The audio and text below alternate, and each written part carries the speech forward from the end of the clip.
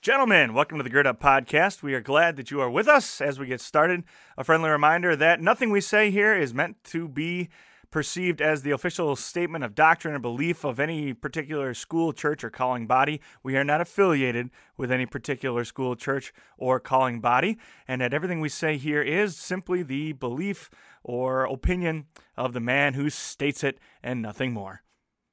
Let's get started with the show. Today's podcast is sponsored by the Christ for Disciplers podcast. I'm Pastor Paul Steinberg, son of Ken and father of 5 sons. Each weekday on the Christ for Disciplers podcast, I apply God's word to raising the next generation. Take 10 minutes each weekday to listen to the Christ for Disciplers podcast and get direction and gospel power to disciple the youngest generation. Subscribe to the Christ for Disciplers podcast by going to christfordisciplers.com or searching on Apple Podcasts, Google Play, Spotify, and whatever else. christfordisciplers.com.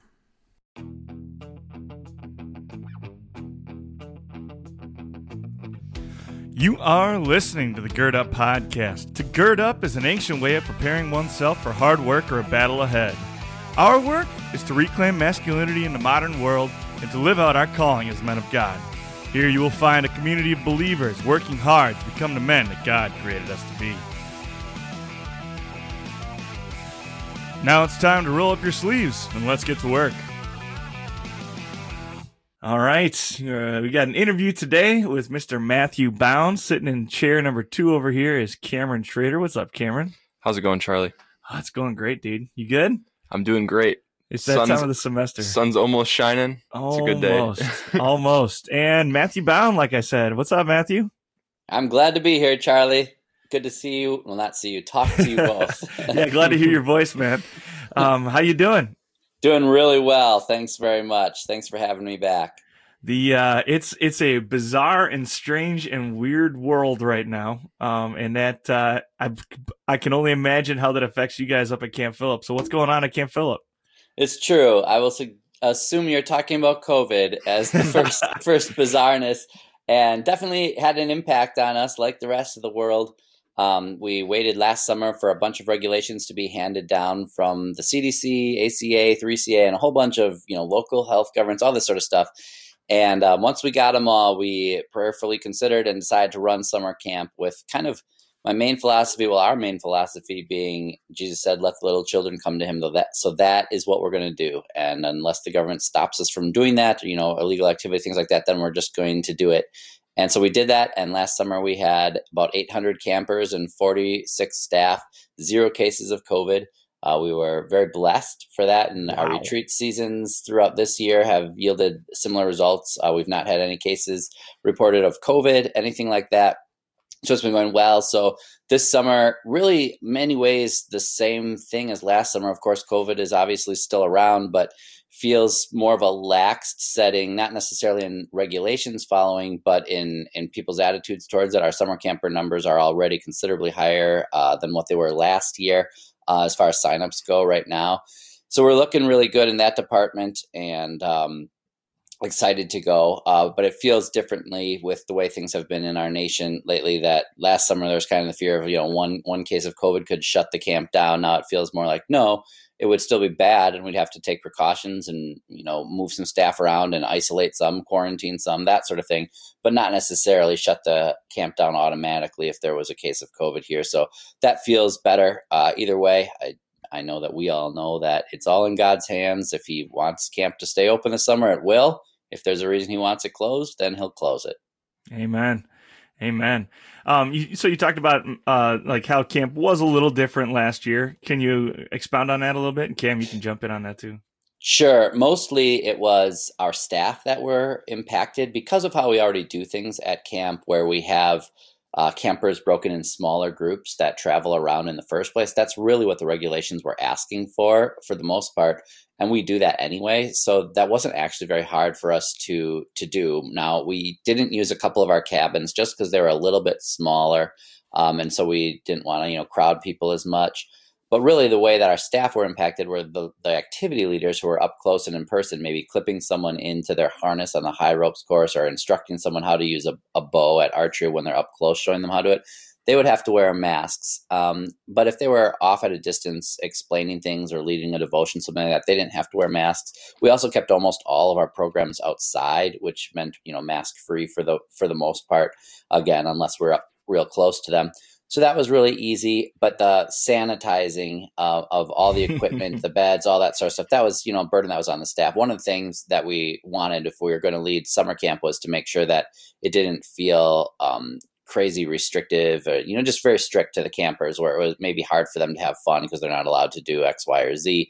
So instead, we wanted them to experience pretty much a normal week of camp with just the staff bearing the burden of following the regulations, as far as the sanitizing and all that sort of stuff goes, watching for social distancing amongst the cohorts, as they're called, the groups that they stay in. And that was, it was done well. It was easy enough for us to do. So we're happy to do it again if that's what's necessary. Yeah, absolutely. And what are your numbers usually like on a just regular summer without any pandemics? One of our highest summers would be right around 1,200 campers. By the end of the summer, that's how many we serve. And last summer was 800, so it was about 400 less. But what's pretty cool this year is that we are almost at 1,000 campers right now, which is about 100 campers ahead of where we were at this time in 2019. So even before COVID existed. So our numbers are actually higher than they've ever been at this point. Certainly if we've gotten all our signups, then we won't, surpass our record of camper numbers. But as far as the pace that we're at, we are at a record-setting pace. Wow. How has all this affected you guys fiscally? Well, it has. The last summer, with the numbers being down by what they were, 400 less campers, that's a lot of money. And then also we had no spring season last year. We'd normally have field trip groups come in and retreat groups. That didn't happen. And this year in the fall, we only had 4 or 5 groups come in compared to 2 months of groups. And so, a big difference there, where normally we'd have probably in the 20s of groups. Now, we were able to run our weekend retreats, all except for one of them happened this fall. But anyway, so yeah, we took a really big hit last year. We did get the PPP grant, and it has been forgiven. So that certainly helped us out. And then we've had a lot of donors come to our aid, of course, through the grace of God, who've been very generous, recognizing the situation that we're in and donating to us to help us get through COVID. So that's been a real blessing, and we're doing, I'd say, well, all things considered, despite the hit we're taking. This year we've not had to cancel any of our weekend retreat groups, so that's still been really good. And many of our numbers are actually quite high for them, so that's been a blessing. But our field trip season is a little thinner than it would normally be for the spring. We have some groups, but not as many as we normally would. But still a sign of life coming back to us, so that's good. Yeah, that's awesome. That's awesome. Do you guys expect? So you kind of said this summer also is. I mean, you kind of get what you get and you roll with it. But do you guys expect the summer to be fairly normal as far as like functioning of the camp and all that kind of thing? To the campers, yeah, because I think it would be the same as last year, where we really strive to make it fairly normal for the campers, where they don't have to experience anything radically different. For the staff, we will still be following protocols of making sure things get sanitized. We'll be doing our food service differently to be extra cautious on that. But I think that it will feel easier than it did last summer, partly because we have the knowledge of that. Also, last summer, there was, like I said, that chance if basically a case showed up, we pretty much were prepared to shut down. And so that would have just taken one phone call from a parent saying, hey, my child was there last week and they had COVID. So sorry. And then we'd say, well, we pretty much have to shut down. So it kind of made it really cool last year in that every day you knew could be your last day of summer camp. And so each day you just wake up, hey, we got another day. Let's do the best that we can with this day. It was somewhat inspiring, I'd say, in many ways. I always tell people it was one of the most amazing summers I've ever experienced, and I would be happy to never do it again. To not have to do that would be great. But this year it does feel like there's more breathing room. So I think it won't quite feel as extreme, but I will expect that the staff will still hold the mentality of let's do the best that we can with each day that we're given. Yeah, that's awesome. And you guys have had all kinds of other turnover and changes around Camp Philip anyway. You want to talk to those a little bit? Sure. Last summer, at the end of June, so start of July, our maintenance director of about 14 years, he he left. He's now at the seminary. And then our camp director left at the end of August. And so then for a few months, I was the interim camp director. And then at the very end of 2020, the board asked me to be the full-time camp director now. So that's a switch that had happened. And then we have a guy, Kyle Wilson, who is now also going to be on our payroll starting tomorrow, helping us out in the maintenance department as well. And we welcome Kyle. Kyle's been volunteering with us for a few years now. But then during the summers, he did get paid for that. But otherwise, he's just been sticking around and volunteering for us. But now we can get him on our payroll, and he'll be helping out to cover some of that maintenance area. And then our a guy who had been helping us with maintenance, his name is Kevin.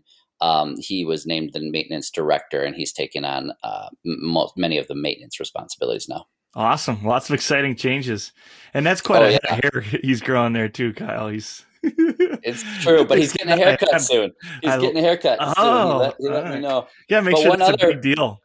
It is. One other change that is kind of behind the scenes that most people wouldn't notice, at least not the face, but actually Cameron's brother, Elliot Schrader, has been named our social media coordinator. He had been our photographer during last summer. And so he already had experience with pictures and videos, and he was doing a lot of volunteer stuff for us anyway behind the scenes with social media. And so we just kind of extended him a very part-time job doing remote work for us. And so he's really stepped up our game in the Facebook and Instagram worlds for us, taking on stuff there too. So we actually have another very, very, very part-time staff, but one that is extremely valuable to us and greatly appreciated, Elliot Schrader. Yeah, I can attest to the value of having somebody who really knows what they're doing on social media. I recently had one of my 8th grade students have to teach me how to use my own website. So I understand completely the value of that. So it strikes me, and anybody that's familiar with the people that you're talking about, is a lot of them are really young dudes, right? Mm-hmm. Really young people stepping into, even you're not that young, but you're still a young guy, right? So just stepping into roles of leadership around camp and around kind of everything that you guys do.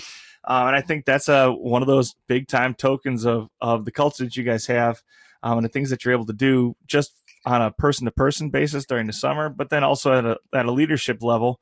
As like kind of said before we hit record here, culture is one of those things that's top down. It's not bottom up. That's just not how it works. If it's bottom up, it's not going to be healthy. And you guys have done an awesome job of building that. So first, maybe why don't you tell us a little bit about like the culture of Camp Phillip, and what makes Camp Phillip special, maybe amongst summer camps, and what makes it a special, because you guys, it's so much more than a summer camp is what I keep hearing from you guys. And so you want to, I guess, talk to that. What makes it what it is?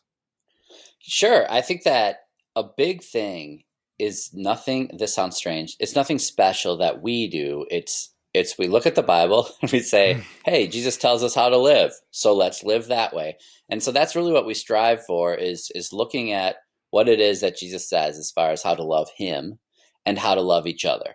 And so we really push for that kind of stuff. So I think that when people come to Camp Phillip, they're going to find a very encouraging environment where they'll release any inhibitions they have of self-consciousness, stuff like that, because they're going to find that they're readily accepted for who they are. And don't mince words here. I'm not saying that we accept and tolerate all things that happen, but we do love people and where they're at and such. And so then if people are struggling with a sin or just not knowing right from wrong or things like this, like, it's a really safe environment to talk about that in without the judgment of, well, you're a bad person because you're this way, but to say like, all right, well, here's how Satan's showing up in your life. Here's the lies that he's telling you. Let us show you what the Bible has to say about that. And so it's just really a great opportunity for people to grow in their faith, to understand sin and the devil and how he's attacking, and understand God's grace. So then that's a big factor, but in and alongside that is just, the love, the support, the encouragement that comes from each other, the forgiveness that's there. And that really flows through the communication that we have with each other, both staff and campers, and staffers to staff to the campers.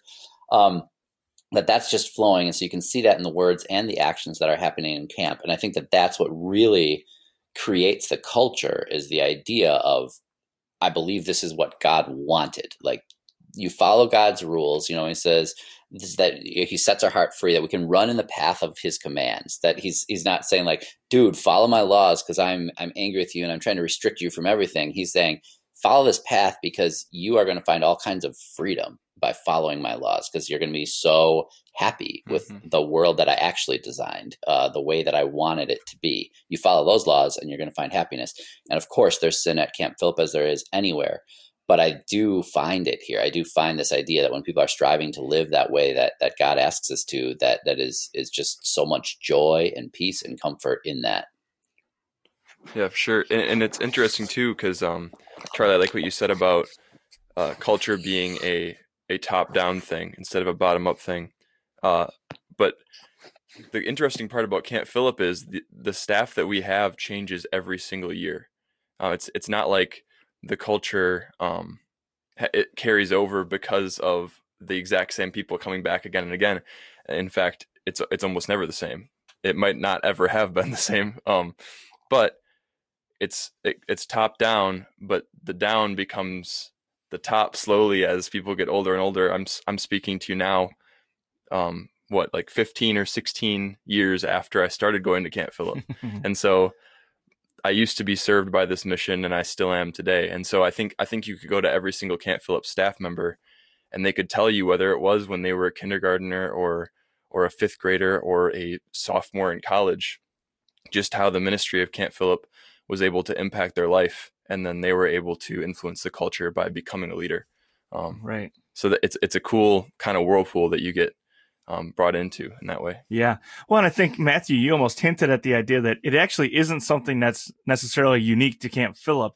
It's just that you guys have, because you're kind of isolated and because you serve the way you do, you have this awesome microcosm of opportunity maybe to be able to make a culture like this happen. When you say, if we look at the Bible and we say, this is how Jesus wants us to live, and then we go and do that. There's a lot of places in the world where that happens. There's wonderful families where that happens. There's schools where that happens. And you guys just happen to do it really well in your particular unique setting. But that takes an incredible amount of buy-in, which makes it even sometimes more difficult when you have people coming in and every single year and being new. So I guess the next question has to be, how do you get such like expansive buy-in, like pretty much across the board, for this culture? Hey, we're going to live like Jesus wanted us to.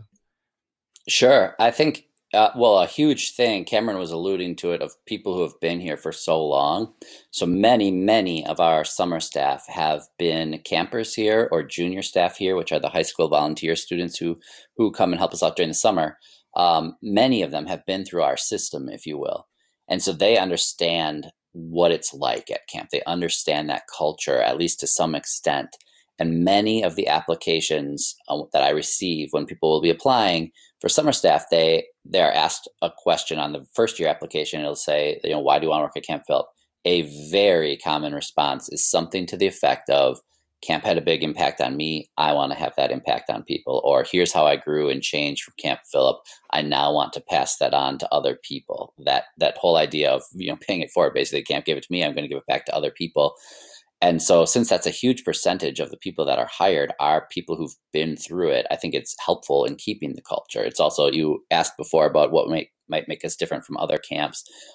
Even Christian camps, I'd say, I'm part of a network of Christian camps, and they very commonly will come to me and ask questions about the idea of, how does Camp Philip do what it does with retaining its staff, bringing back staff each year, that sort of stuff? Because for many camps, it's hard for them to line up summer staff, that they will be looking for summer staff, and they don't even necessarily hire from just one denomination. And some of them don't even hire only Christians. They'll say, well, we just have to use this as a witnessing opportunity and bring people in who have agreed to adhere to what we believe, even if they don't themselves believe it. And so they're really curious how we actually turn people down every year. Understand that correctly. We regret we don't have enough staff or room for all the qualified people who apply for Camp Philip. And so we're in a place of, man, we wish we could take more people because so many qualified people apply. But that's just not the norm at all. Normally people are searching and searching for staff members. So I think that's a way that we're really unique among camps in general, but certainly the Christian camping circles that I'm in, which is many camps across Wisconsin and even the nation that I'm in contact with. Right. So I think that has to be noted as the first thing, is that we teach the culture as their campers and as their junior staff, and then they carry that on when they become summer staff. Yeah. What is it that's so alluring about that, do you think? Well, like I said when I started off, I think that there's this sense of safety and acceptance that people come here, and maybe at their school they're used to being made fun of, or have to keep their guard up, or worry about what clothes they wear to look cool, or who they can talk to, or that sort of stuff. And even if they come here with that as a thought, typically as the week progresses, they realize that's just not the case, that we're not going to allow the bullying here. We're not going to put someone down because of who they are or how they talk or how they look, things like that.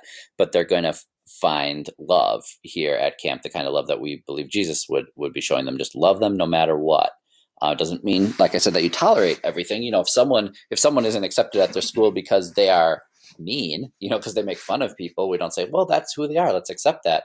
We help them see that, that there's different ways of communicating with people than putting them down, than making fun of them, than bullying them. That some kids could be great leaders if they would channel their leadership to positive things instead of negative things, and demonstrating that for them.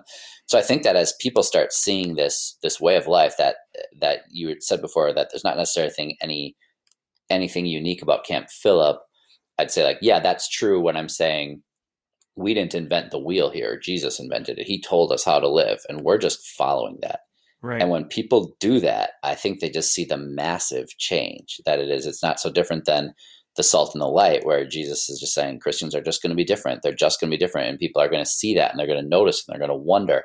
And so when you have Christians who are living out their faith, it is apparent. It's just exactly what Jesus talks about, that it does get noticed.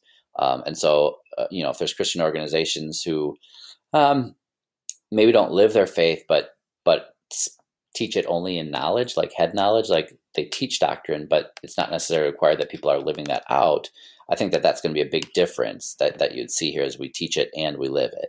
Yeah, no, and that's not meant to be a slam against anyone. It's just the feedback I've heard. Oh, absolutely. Actually, that was going to be my follow-up, is like, it just sounds like you guys have a situation where, obviously nobody's perfect and no place is perfect, but on a day-to-day basis, you guys as a group and with your campers choose to live that way, right? And in theory, every Christian should be living that way all the time in the real world, everywhere anyway, right? We don't. So how do you guys maintain that so that it doesn't change, so that it stays that way? I'd say that we are unyielding,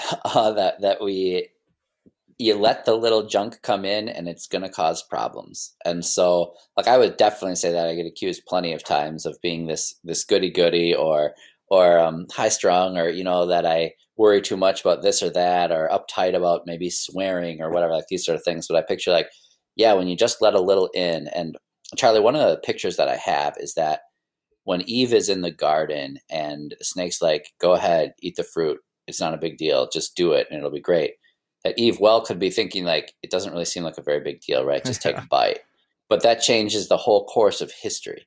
And I think that's the way I feel. We had a theme a couple of summers back for just our summer stuff that was called Protect Your Eden. And it was based on that very idea, where when Eve let her guard down, and then in turn, Adam let his guard down, thinking, it doesn't seem like such a big thing. That when you let your guard down like that, that's how Satan gets in. He just looks for these little cracks and comes in.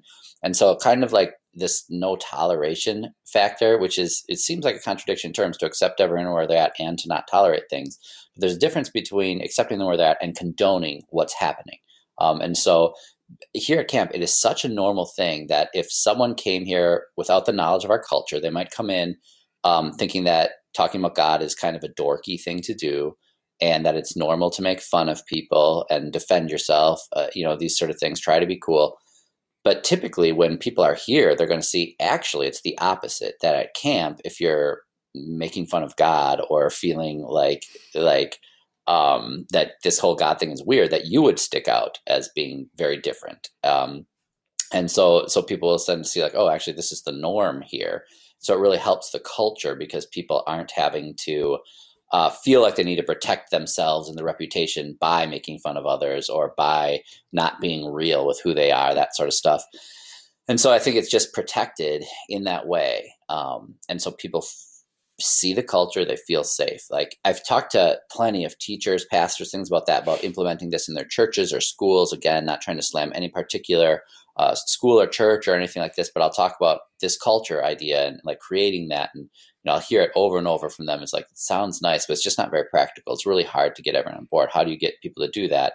And again, it's about the top down. If the faculty members are demonstrating this, if the board members of the school, the families of the school are demonstrating it, you kind of get this culture going. Once it's going, once it becomes the norm, then of course you have to maintain it. You have to pay attention that, like I said, there's not the cracks in there that's causing the downfall.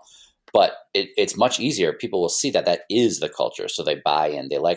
You could go to an environment where you don't get made fun of, where you get encouraged, where you're getting loved. This isn't hard for people to want to be a part of that. Yeah. Like once they see that, they like that, they enjoy that. So you don't have to sell it to them once they're experiencing it. That then they want to be a part of it, and they let go of the making fun of people, the bullying, that sort of stuff. They start understanding that lying in order to try to protect their reputation or make themselves look cool isn't a necessary or acceptable thing. And that honesty is there, and that people, do the confessing of their sins to each other. This is what I'm struggling with. And they're not afraid to say that because they're saying, I'm not really worried that you're going to think I'm a horrible human being and don't deserve your friendship anymore. They're saying, I'm telling you this so that you can help me out with this struggle that I have. Yeah. That just absolutely makes sense with campers, that they would find, just people on the property, that they would find this place where they are genuinely loved and accepted, and that they would want to not only stay there and be a part of it and keep coming back, but then also to be a part of making it continue. But what I hear underlying there is that you then have to have extreme accountability with the staff so that you can maintain that, so that you can have that culture produced for the kids to buy into. So how do you guys police that? Maybe police is too strong a word, but how do you guys police that accountability where you are not letting the little things sneak in, particularly amongst leadership, which is, late teens, early 20s people for the most part? Yeah, I think. Oh, go ahead, Cameron. Yeah, so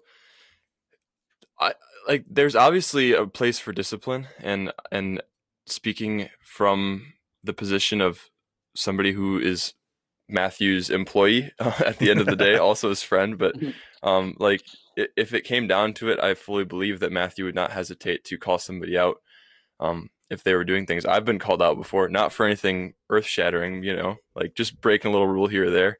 All right, Matthew? The only correction I'd say is sin is very earth-shattering. It could condemn you. Right. So, it would. In fact. But yeah, I'd say it's trying to minimize your rule breaking. I'd say it's a sin like anything else. Yeah, no, you're spot on. You're absolutely right. Like it's easy to tease, but you're exactly right. But then I would also say, like, I wouldn't even say that there is a policing, so to speak, of the staff. It's more so this environment of why, like, once you're living bigger, why would you want to do anything else? I think that, and I'm again solely speaking of camp. I feel like this is a disclaimer that that we keep saying, but that there's this attitude of, I'm here to do this thing. I could be working somewhere else and making so much more money. I could be getting way more sleep. I could be at home having my mom cook me food all summer long. But I'm here and I'm choosing to do this with my best friends. And everything is stripped away except for you and God and your little flock for the week when you're a counselor. And so there's no distraction of, hey, let's go hang out tonight. There's no distraction of, I have to get done with this quick so that I can go do the thing that I actually care about. No, you're just there to do the job, and the job that you love and that you're passionate about. And so when that is your life for 2.5, 3 months, the alternative is less, you know? I really like what Cameron said about not policing. I don't think there's anything wrong with your question, Charlie, because policing would seem like the thing. But I think that there is such a difference of, it's not that I have security cameras set up everywhere and I'm checking in on what the staff are doing, or, I have spies amongst them to report what's happening. It's not like that at all. It's a very, very trusting environment. And I'm certain, of course, people have sinned at camp and I didn't learn about it. Of course, that happens all the time. But there's also something to be said about when it is the culture that you're being honest and serving God and that sort of stuff, that people are just buying into that and doing that it sticks out when something's going wrong. If two staff members are in conflict, that's noticed very quickly, very readily, and dealt with. If staff members had a bad week or something and their temper is flaring up, that's dealt with right away. Not necessarily that it's a sin that you have a temper, but what that could lead to certainly could be. And so these kind of habits or behaviors, they're just noticed because we're close. We're around each other all the time. You see each other just, most hours of the day, you're interacting with one or more of the staff. And so you would just notice what's happening. And there's not a lot of time during the summer anyway for behind the scenes drama, because they're just constantly with the campers. And so certainly we'll check on it. We have evals that I do with them. I'll also just randomly check in with staff or spend time with them on hours off or nights off or the weekends. But each other, the staff, they have their own prayer partners, their own friends, and they are caring about their spiritual well-being as a whole. Of course, there's exceptions to that where, sin is here. And so someone could be struggling and maybe not brave or confident enough to talk to their fellow staff about the sin that's been going on, because they're afraid that either that, if it's their sin, that they're going to be judged for it, or that they're nervous that their friend will be upset with them for calling them out. Like, of course we still struggle with things like that of trying to create this bravery in people and really the love for each other to say, I love you enough that I'm going to confront you, and I love you enough that I'm going to receive this when someone comes and talks to me. And so I think, to me, it's there that it's not like a just me thing trying to, watch over everyone. It's that everyone's watching over each other without even trying to do so. They're just in and amongst each other, building relationships, noticing when something's wrong and talking about it. Yeah. Well, and you say again with the buy-in, when everybody's bought into that, then if everybody's a willing participant, then you understand that when someone is critiquing you, they're coming at you with love, right? It's not them tearing you down. It's them actively helping you, be restored to the child that our Heavenly Father loves. I want to go back to point out when Cameron, you were absolutely right. You spot on about Cameron minimizing sin, right? And not to keep dumping that on Cameron's head. Cameron does not actively minimize sin. Cameron takes sin seriously. Let's make that clear. But so it was really funny that the way that timing worked out, right? Where you're talking about accountability and holding somebody accountable, and as silly as it can be, it also, I crave that. I want that. And I have so much respect for somebody that can look me in the eye. And I'm not always an easy person to look in the eye and speak the truth to. I own that. But when somebody can look me in the eye and speak the truth in love and say, hey, this isn't the way you should behave. This isn't appropriate. This isn't right with God. This is a sin. Like that. It's completely necessary. Forget about ministry for a second. It's completely necessary just for us on our journey heavenward. And do you want to speak to that? Maybe you talked about how that accountability can change in eternity. And I don't really know. Do you have anything else to say to that or about that?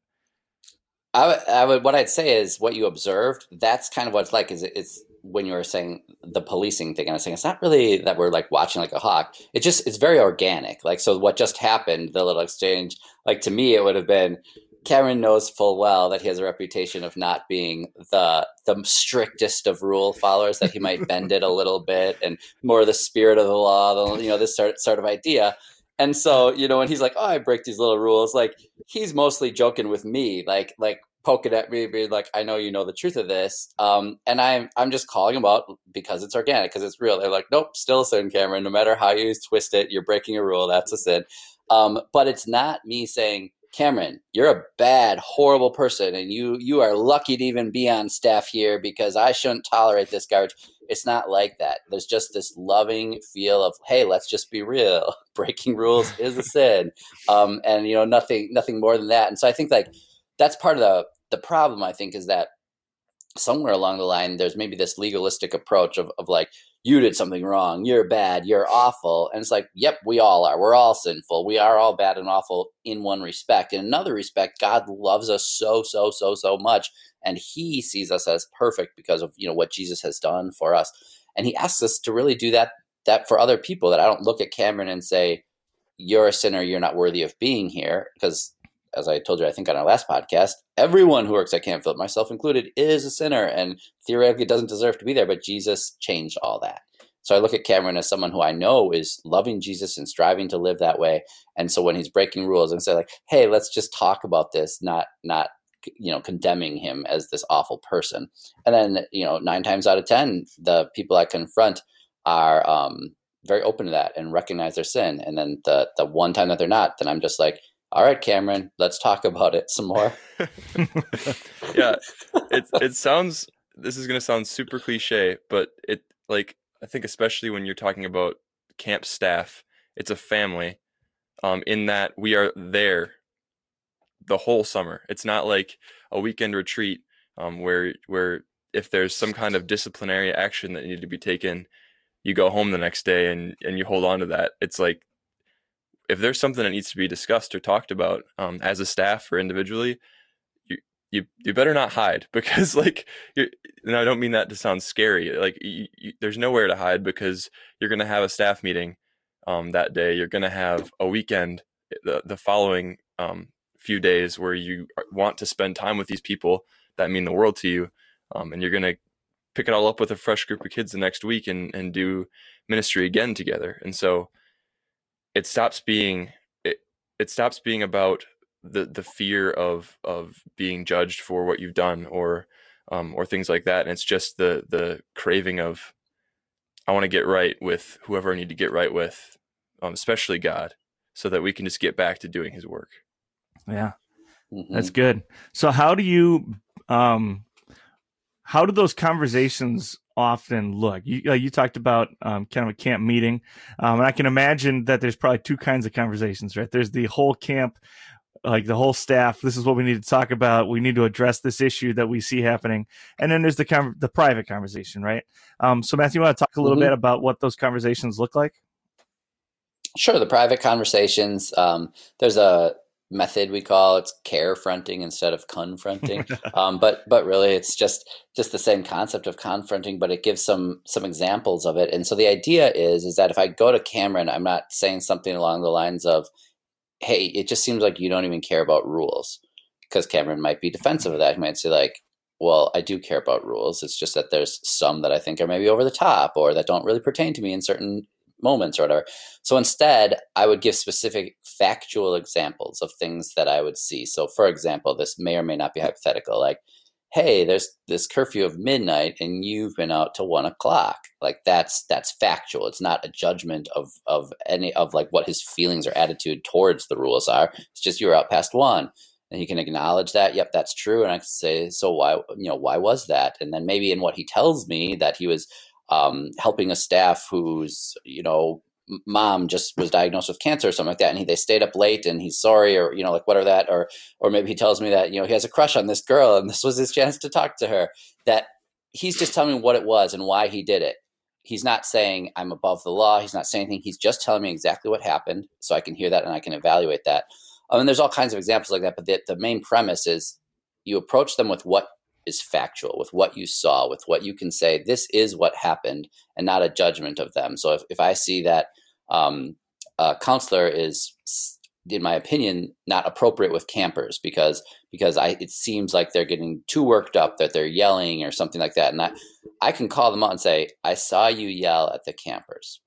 That's something I can actually say that I saw. I can ask them about it. Maybe say, yeah, because a camper picked up a flaming piece of wood and was swinging it. So I yelled, stop it. And I say, oh, all I heard was you screaming, stop it. And I thought it was just over the top. Like, you hear out the explanation. And because most of the time you find out everyone has this story that like gives some sort of logic to their actions. You may or not agree, and they might still come to the conclusion that they could have chosen differently. And you can walk them through that and discipline that so they can learn something different for the future. But you understand that normally someone doesn't just say, I choose sin in this moment and I'm going to go and do something wrong. That's just not, at least not in my circles at camp. It's not common that that's just how it went down, is that someone looked to cause problems. So I think having those conversations of just being really honest of what you saw and what you'd rather see, and letting them share their story of why they did what they did. And normally it will acknowledge that they could have done something differently. That's very, very helpful. And certainly there have been times where I've sat down to discipline someone, to talk to them, and I've learned something along the way that might change my perspective about why they did what they did. Yeah, that's good. Well, like your posture of being willing to listen first. I think obviously that fact thing is just so pertinent to every situation. Where I say, you think about how many confrontations or carefrontations maybe would have gone differently. Like I think about my students on a day-to-day basis. Instead of being like, "Why are you being a knucklehead, man?" Like, dude, you've interrupted me 5 times during class. Those are two very different conversations. And the one that starts with a statement of fact, I mean, it's not likely they're going to deny it. They're going to like, that's the whole conversation is going to be different because I haven't accused them of being whatever it might be. I appreciate that a lot. I'm going to take that and start using that like immediately because I need to.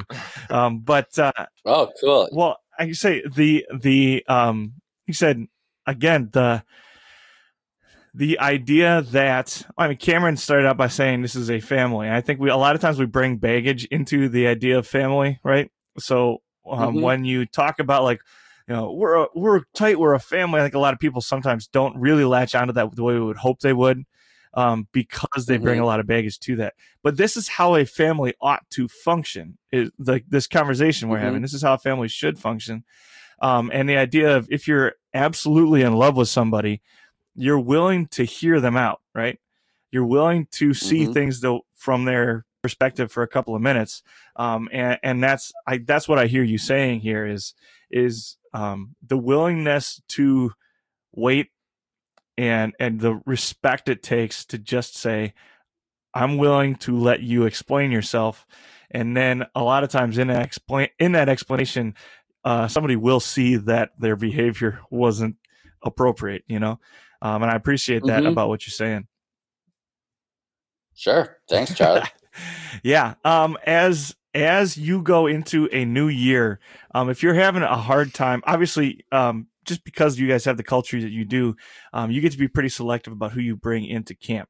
But if you have somebody that's really struggling to get into, camp culture, maybe is the best way to say that, who's struggling to toe the line quite the way you guys would hope they would, especially as a newcomer, what kind of strategies do you attack that with? Do you just kind of hope that it happens, or do you have an action plan as to how to get them on board? Sure. Definitely, I hope that it happens. That part's true, but I will be sensitive to it and watching for it, especially starting with people who are not from a camp background. So people who didn't do our camper program or our junior staff program, and so they've just come to camp and like heard good things about it, so they want to try it, or they found us online, so they're applying. So I'll be particularly honing in to see how they're buying into the culture, what they think, what they feel. So I'll be meeting with them, checking in with them, that sort of thing, and encouraging the summer staff to do the same with them. Now, the next kind of tier of people that I'm particularly honing in on are those who it's their first year staff, even if they've done junior staff and been a camper, honing in on them. There's a very common thing that I will find from first years, whether it's that they were camp experienced or not, is that they'll say, I just don't fit in here because everyone here is perfect. And they'll talk about how like no one does anything wrong. They just love Jesus so much. And I'm just not like that. And they say, don't misunderstand me. Of course I love Jesus, but this, like the way that these people are. And then being able to talk to them to say like, nope, so many people feel that way. And you have to understand that all these people here sin, like everyone does. And so each person here probably felt what you felt at some point in time of like, wow, all these people have it so together, but they don't. They've all had their struggles as well. It's just that while they're here, they're able to kind of let go of that and serve Jesus.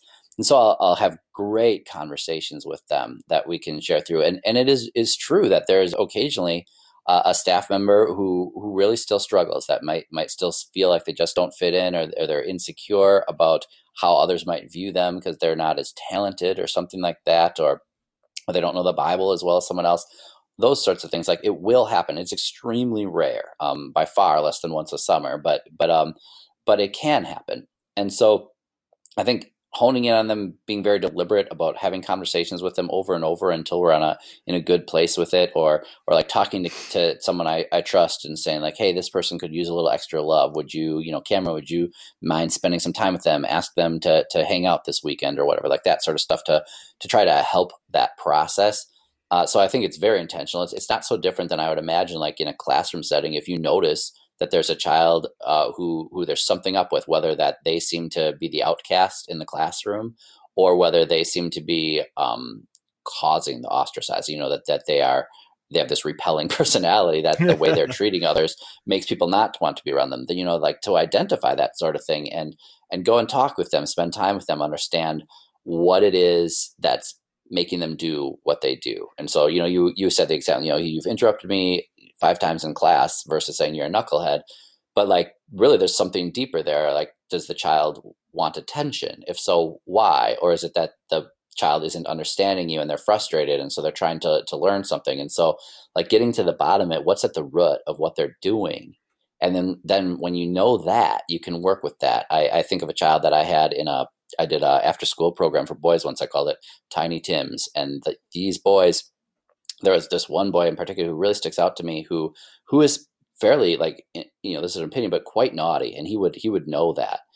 But the more I spent time with him, the more we talked, the more it became so apparent that he was just craving attention, craving love. And he didn't know discipline. It didn't make sense to him. But the more we talked about it, he was so good. By the end of that program, he was coming to me, was I better today? I thought I was better today. Yep, you were awesome today. And these sorts of things, and that he was growing. And now the boy is in high school. He's just one of the sweetest children I know. He's a great kid. Really, really kind. He ended up starting to come to Camp Phillip, actually. Just a really good guy. And I think it's that same concept of understanding people and where they're at and giving them the time of day to learn their story, and care about why they're doing what they're doing, instead of just, hey, what you're doing is wrong, stop it. But to understand that there's probably a reason they're doing it beyond just that they're sinful. There's something that's happening. And so spending the time with those people, I'm kind of rambling and repeating, I recognize, but there it is. Learn the person. Yeah, well, I think that relates directly to the Jesus you see in the Gospels, I think one of my favorite podcasts I've ever done, I did like a half an hour long talk about how the Apostle John constantly refers to himself as, the disciple whom Jesus loved, and said, I bet if the other disciples read that, they'd be like, are you sure you're the one Jesus loved? I'm pretty sure I'm the one Jesus loved. And I'm pretty sure part of the reason Judas was so upset after he betrayed Jesus was like, man, I'm the one that Jesus loved too. I have a hard time believing that the people Jesus interacted with didn't all believe that he was the one that they loved. And you do that by having that personal relationship. You're talking about treating people as individuals instead of treating them as, as a group. I even hear that in the language that you use, even just the differentiation between like campers and camp as a whole, right? Like you guys have an attitude of, individuals coming to us, and we deal with them as individuals. We treat them as individuals. We love them as individuals, and then we send them back out into the world as individuals. And that's something to be respected as well. Thank you, Charlie. Yeah. And I feel like I'm just pouring love on you guys, but I respect what you do. Thanks. I'm okay with loving up on you. What was I going to ask now? I lost my train of thought. You got anything? Man, I had something. I got to think of it. I was going to just say to the point about treating people as individuals, something that's kind of cool. And this probably isn't, to a large extent, unique to camp, but it's something that I've been thinking about a lot lately, is that every single person that comes to camp, pretty much, for summer camp or for junior staff, or if they apply for SALT staff, whoever is in charge of them, so Matthew for SALT staff, or Matthew and Eli and the junior staff directors for junior staff, or the counselors for campers, they know the people that are coming before they arrive. SALT staff have in-depth application processes and interviews. Junior staff do applications, and the parents of all the campers fill out evals. And so even before, like I remember when I was a counselor, you sit in the cabin before they arrive and you read the evals. And so you're memorizing names before they even arrive, and then it's just matching the face with them. And you already know a little bit about them and their situation so that you're better able to give them what they need that week. And I think that's just a big part of what you were talking about. I still can't find it. It's lost, and I can't get it back. It's lost. If you guys, I don't know, man. What do you? I feel so dumb that I lost my train of thought. Shoot, it's a good question. Too much Greek. Too much Greek. Delete some It's vocabulary. okay. Maybe. I can't do that yet. Can we help you remember it? Was it in regards to the culture? Was it in regards to getting to know people? To John, it was in regards to culture. It was in regards to culture. It was regards to kids, and it did have something to do with treating people as individuals. Campers as individuals who then go out, that we return them to their churches, homes, schools. Oh, okay, like I got it. All right. So, how would you go about addressing someone who claims? And I haven't heard this specifically about you guys, but I've heard similar claims about similar programs where you have this reputation or culture or whatever it is, of this like idyllic nature, you know. How would you interact, I guess, with someone who made the claim that it's a synthetic culture, that it's not like it's something that's manufactured while they're there, and it's not real life. It couldn't really be accomplished in real life outside of it. People aren't really changing. They're positive peer pressured into behaving the way that they do for a week, and then when they leave, everything goes back to normal, and it's just fluff. How would you respond to that? Matthew, do you mind if I kick this one off? You go ahead, Cameron. All right. The first thing that popped in my mind was that the sanctified life of a Christian should be idyllic. I as a sinner who deserves nothing but condemnation for what I've done, when instead you hand me the precious blood of Jesus, grace, the promise of heaven, and a Christian community that's passionate about that hope and that gospel, and also gets to share it with children as their job every single day.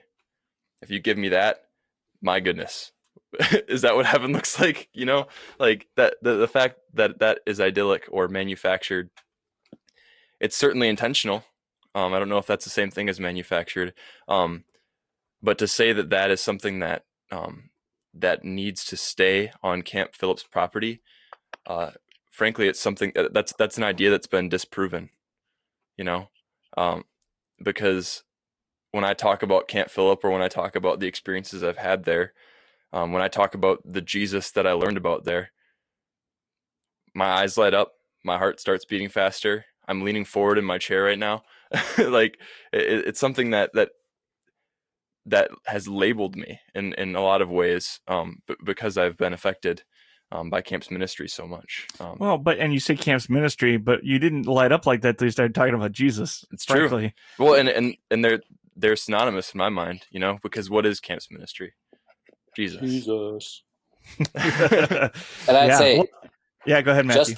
Just to add, like what Cameron was saying, I don't disagree with, but I'd say, like, probably to that person who would be saying it to me, like essentially, well, that's not really real. You just create this here, but that's it. I'd say, like, well, I guess I would question them if they think then that Jesus and what he's asking us is ridiculous, because I'd say we're just following what Jesus asks us to do. So to love each other, to care for each other, to talk to each other, in certain ways, like this sort of stuff, like we're just following those commands.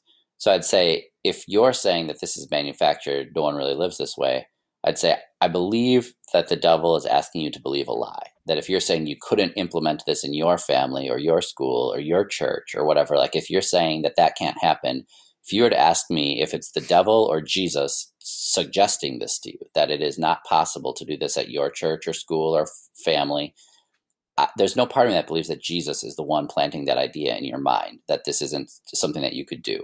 I would say that it is the devil trying to tell you that so that you can throw up your hand and say, whatever, this is dumb, we can't do this. I'd say there's nothing about the Bible that would suggest that this isn't possible. It would suggest that certainly there's challenges that come with it. As I said, camp has sin here. There are certainly things that happen here that we're not proud of that they happen, but we recognize that we are sinful and we'll always be struggling. So when it goes to a church or a family or a school or in a community, whatever, yep, you can expect that there will be challenges that come up. You can expect that sin will happen, but there will be differences. And this has been, Cameron would be an example of this, someone who left camp and went off to MLC and decided there's certain things I'm going to do. And so now he has, morning praise, evening praise, things like that happen there. And there's a culture that's happening. I'm not saying it's because Cameron's the best person in the world or because Camp Philip is so wonderful, but because Jesus is very real and keeps to his promises. And so he's faithful, and Cameron goes off inspired and led by the Holy Spirit, goes and does these things. And, there's dividends, the seeds being planted.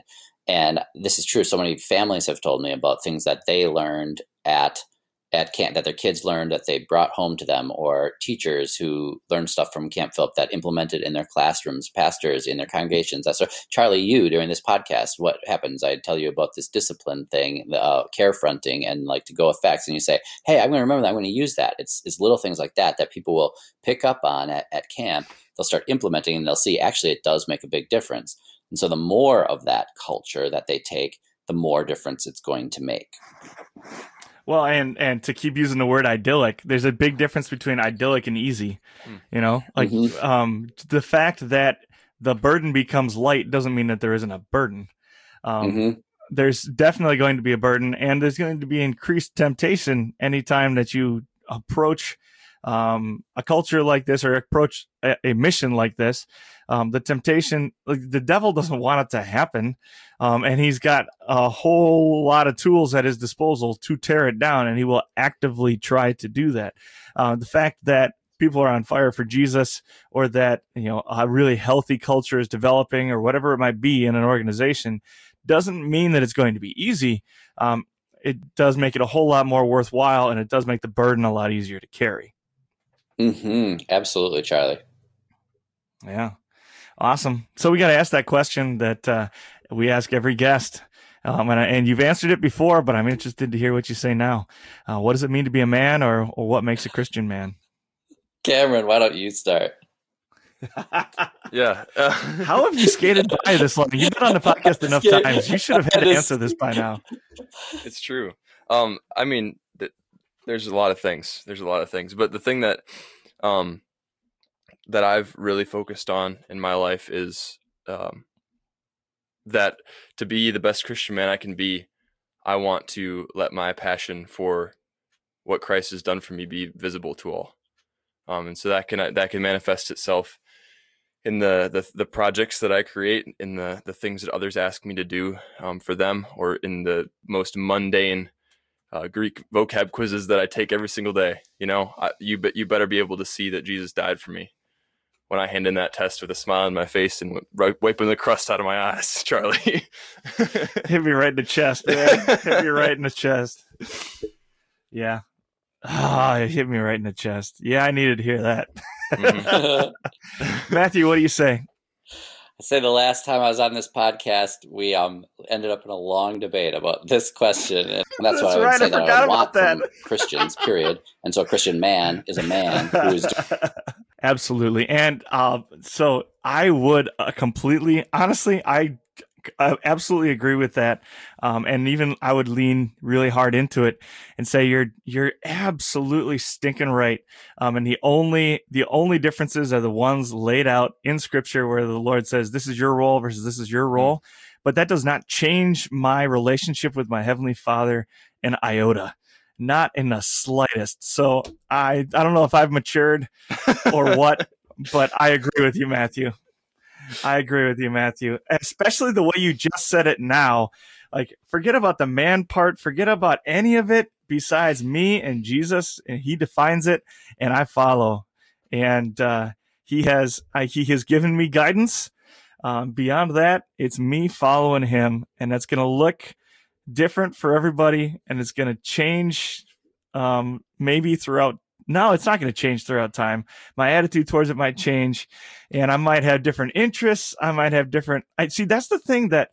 Sorry, now I'm gonna go on forever and ever. That's the thing that's been bothering me. That's the thing that's been bothering me a little bit in the last year or two. Bothering me about myself and a little bit about the people around me is I happen to enjoy good whiskey and a cigar. I happen to enjoy spending time outside. I happen to enjoy wearing cowboy boots and jeans. I happen to eat red meat pretty much every night for dinner. But none of those things make me a man. None of those things are even a part of my identity. My relationship with my Heavenly Father and following him is my identity. And the rest of it, that's fluff, and that doesn't really matter so much. So I don't know if you changed it or the Holy Spirit changed it. I don't know, man. I'll roll with it.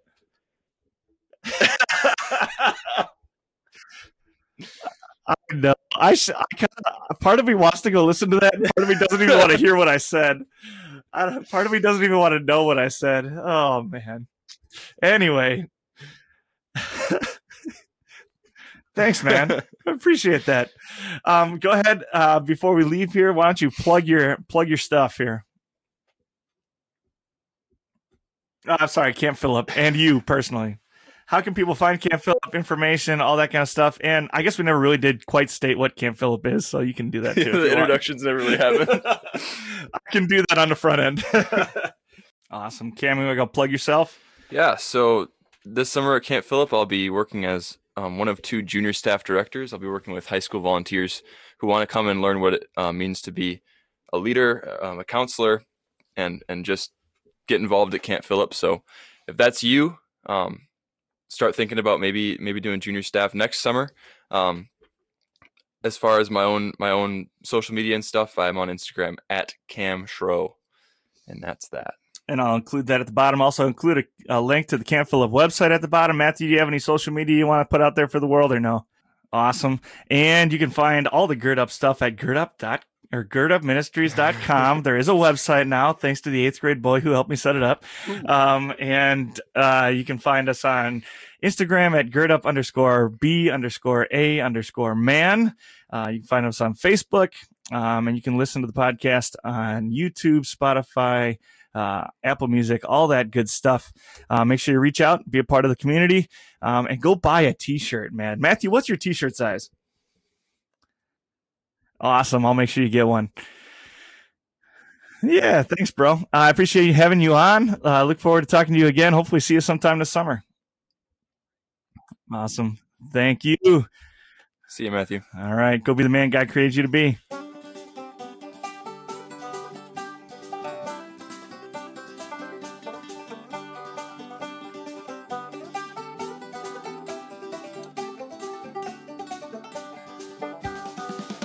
Thank you for listening to the Gird Up Podcast.